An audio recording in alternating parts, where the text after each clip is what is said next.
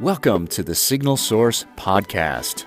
The Signal Source is a leading independent distributor of hazardous location and explosion-proof audible and visual signals for commercial, industrial, and marine locations. And with this maiden voyage of this podcast, I want to introduce you to the star of the show, Rhett Day, president of the Signal Source. Rhett and his wife Laura have been in signaling most of their lives and just may be the most experienced signaling duo in the world. So continue listening to hear their story.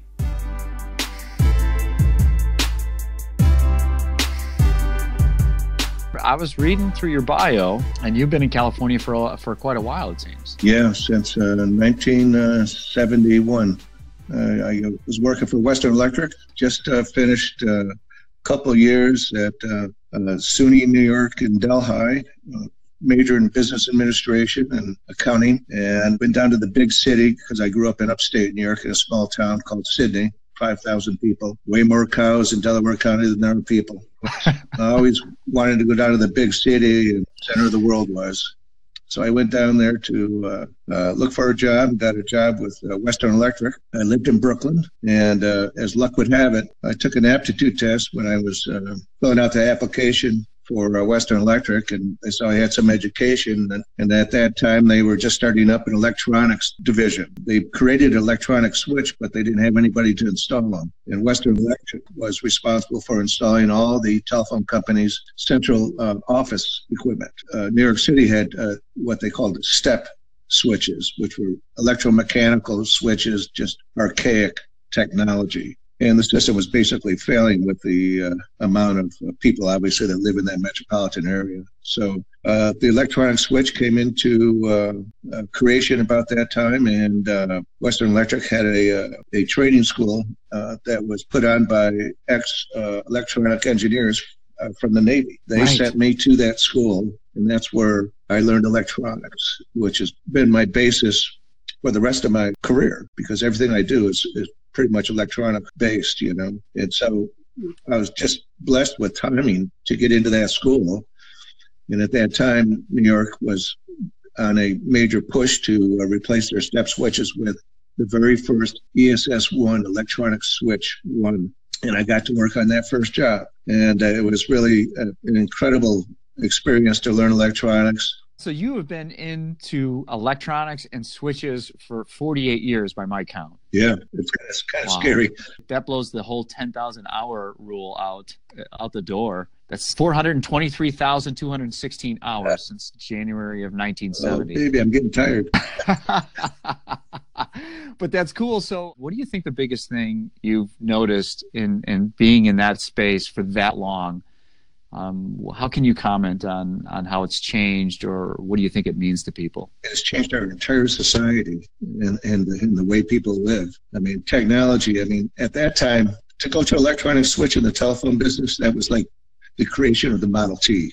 So it's like, industrialized manufacturing, The neatest experience about doing my very first switch there is that the very first switch was actually done in Queens. The supervisor there he's been putting in step switches his entire career. He worked with Western Electric about 30 years. And we had to put in these equipment bays.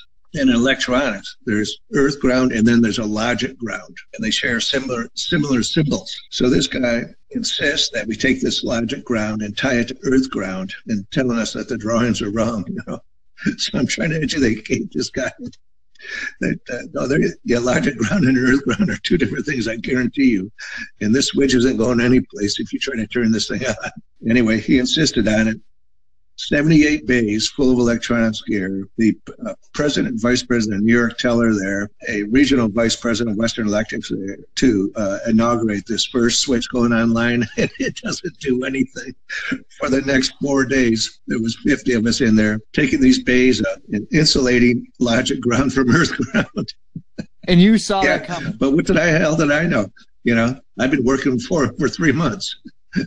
It's been there for over 30 years. So that sounds like you had a natural feel for how those things work. Yeah, it was just it's really the first thing that really interested me, But this was something I really applied myself to because you could see how things work and you could make them work. I love troubleshooting, right? fixing things electronically and making things work and figuring out what it is that's wrong and finding a way of getting around it, And electronics gives you that opportunity. And it sounds like that's a lot of what you still do to this day with people inquiring about the signaling they want to do. Is that accurate? Absolutely. Probably say about 30% of the customers that we deal with have a vague idea of what they need, but don't specifically know. And they rely on us to determine that. So the information that we initially get is probably pretty broad.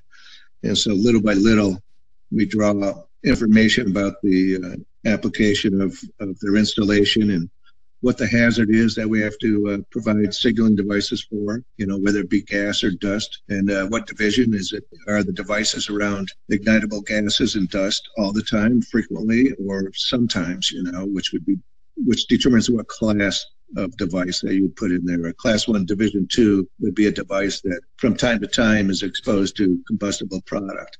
And they're about half the cost of explosion-proof Class 1 Div 1 devices are, because Class 1 Div 1 devices in the U.S. that are UL listed have to have a pressure test by UL. So all these devices are typically cast copper-free aluminum and heavy duty. So just their production method and the materials you have to use between a Class 1 Div 1 and Class 1 Div 2 are entirely different. And pricing is as well. So there's a lot of people that don't distinguish between hazardous location. They think it's the same as explosion proof, and it can very well be either one. So a lot of people appreciate the fact that I will draw that information out of them, and if I can provide them a less expensive device that's suitable for the application, then they appreciate that. But at the same time, and they're not going to make any mistakes, right? They're not going to underserve the need. Exactly. Which is critical when you're talking emergency. Right. I mean, I'd love to sell explosion proof to everybody all the time, but at the same time, people come back and rely on us to give good quality device that's suitable for the application. Let's go back in time again to where you watched the first switch go not up, but then finally go up. And then what was amazing, the other thing too, is that I had a new supervisor when we turned it on the second time. This kid was about 30 years old. But he was an electrical engineer, so he had a better grip on it.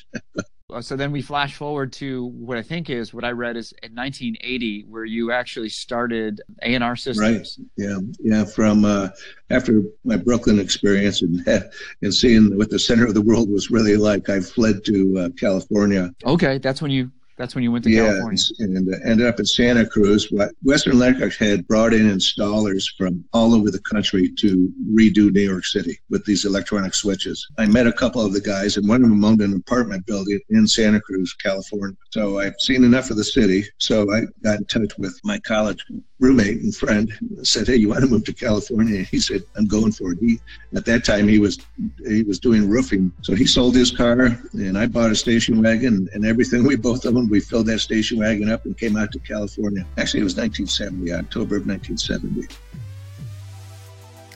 No question, Rhett knows his signaling. In our second half, we'll hear Rhett describe how his signaling experience really took off after landing in California. Be sure to visit thesignalsource.com and even chat with Rhett directly with any signaling questions.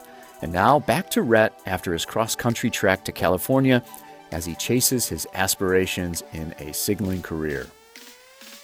From there, I went to work for Western Electric in San Jose that were just starting to do electronic switches. After that, I got a job at UC Santa Cruz that was just opening up electronics maintenance division on their campus. At that time, they were installing an energy management system, as well as they had 400 buildings with 400 fire alarm control panels. And that's really where I entered the fire alarm world, was at UC Santa Cruz. I was there for 6 years, got exposed to energy management, which was becoming a big thing at that time, automating all these air handling units and heating systems remotely with a CPU, a computer-based system. And then in 1980, after doing consulting on the side for contractors that were actually installing the energy management at UC Santa Cruz, had an opportunity to start a business. And that business was A&R Systems. I had a partner, and through all the fire alarm systems that we were putting on the campus, we became good friends with the regional manager of Pyrotronics at that time, which was a premier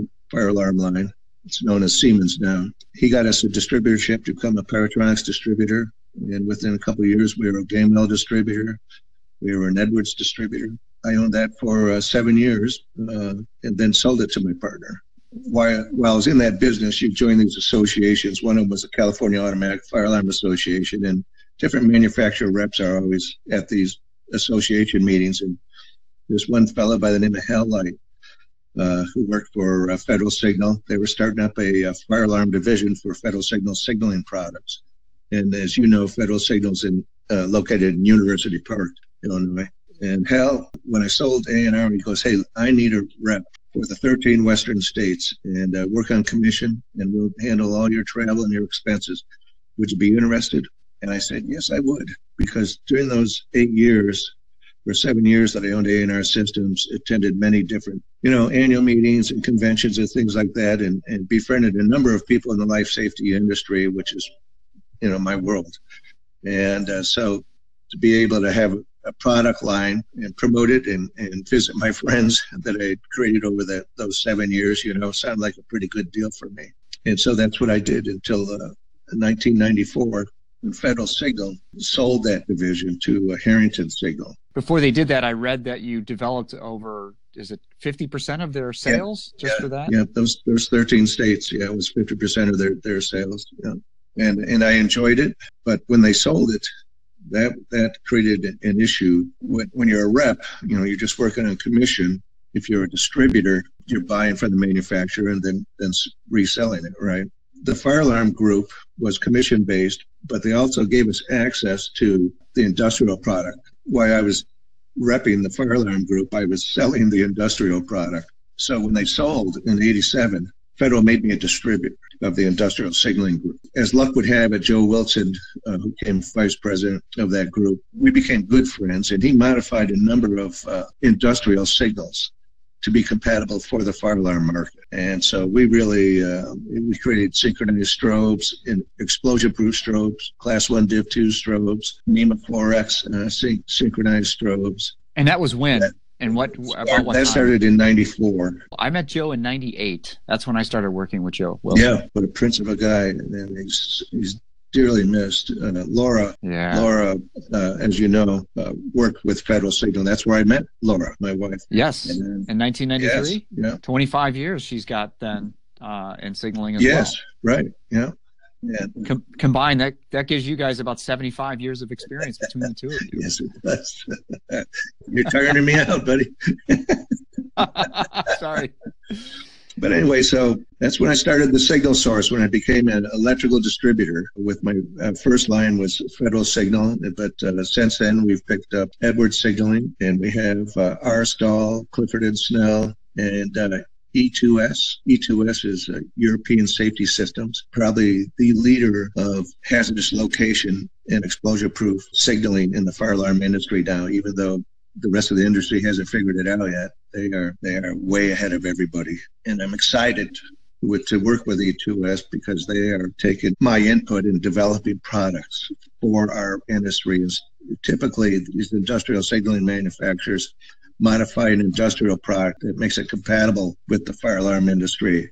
E2S is developing signals exclusively for the fire alarm industry and has industrial models as well. So they're going about it. They're dedicated to have a deep penetration and dedication to the fire alarm signaling, hazardous signaling market. And it's a great opportunity for me to represent their products and to influence the product development. That really says a lot. If you don't mind, I'd like to hear just a little bit more about Laura, and she's a big part of the Signal. She is. Right? Yeah, she is. She actually took when I became a distributor, she actually took my very first order. That's how I met her. I met her on the phone. So she was turned on by your electrical experience. No, she tried to blow me off. Actually, she turns to her boss and she goes, "Hey, this guy wants to give me an order. Can we take it?" Oh man. Yeah, but she's a superstar. So when you call here, it isn't like doesn't have any background. She's just not somebody taking a call. She has a good idea of what you're asking about and what you need. The background that allows her to be effective is because of her experience and history with Federal Signal. Laura started in the shipping department of Federal Signal in 1984, and she was in the shipping department and various other departments from 1984 until 1988. And she was customer service 1988 to 1997, which is when she came to work with the Signal Source.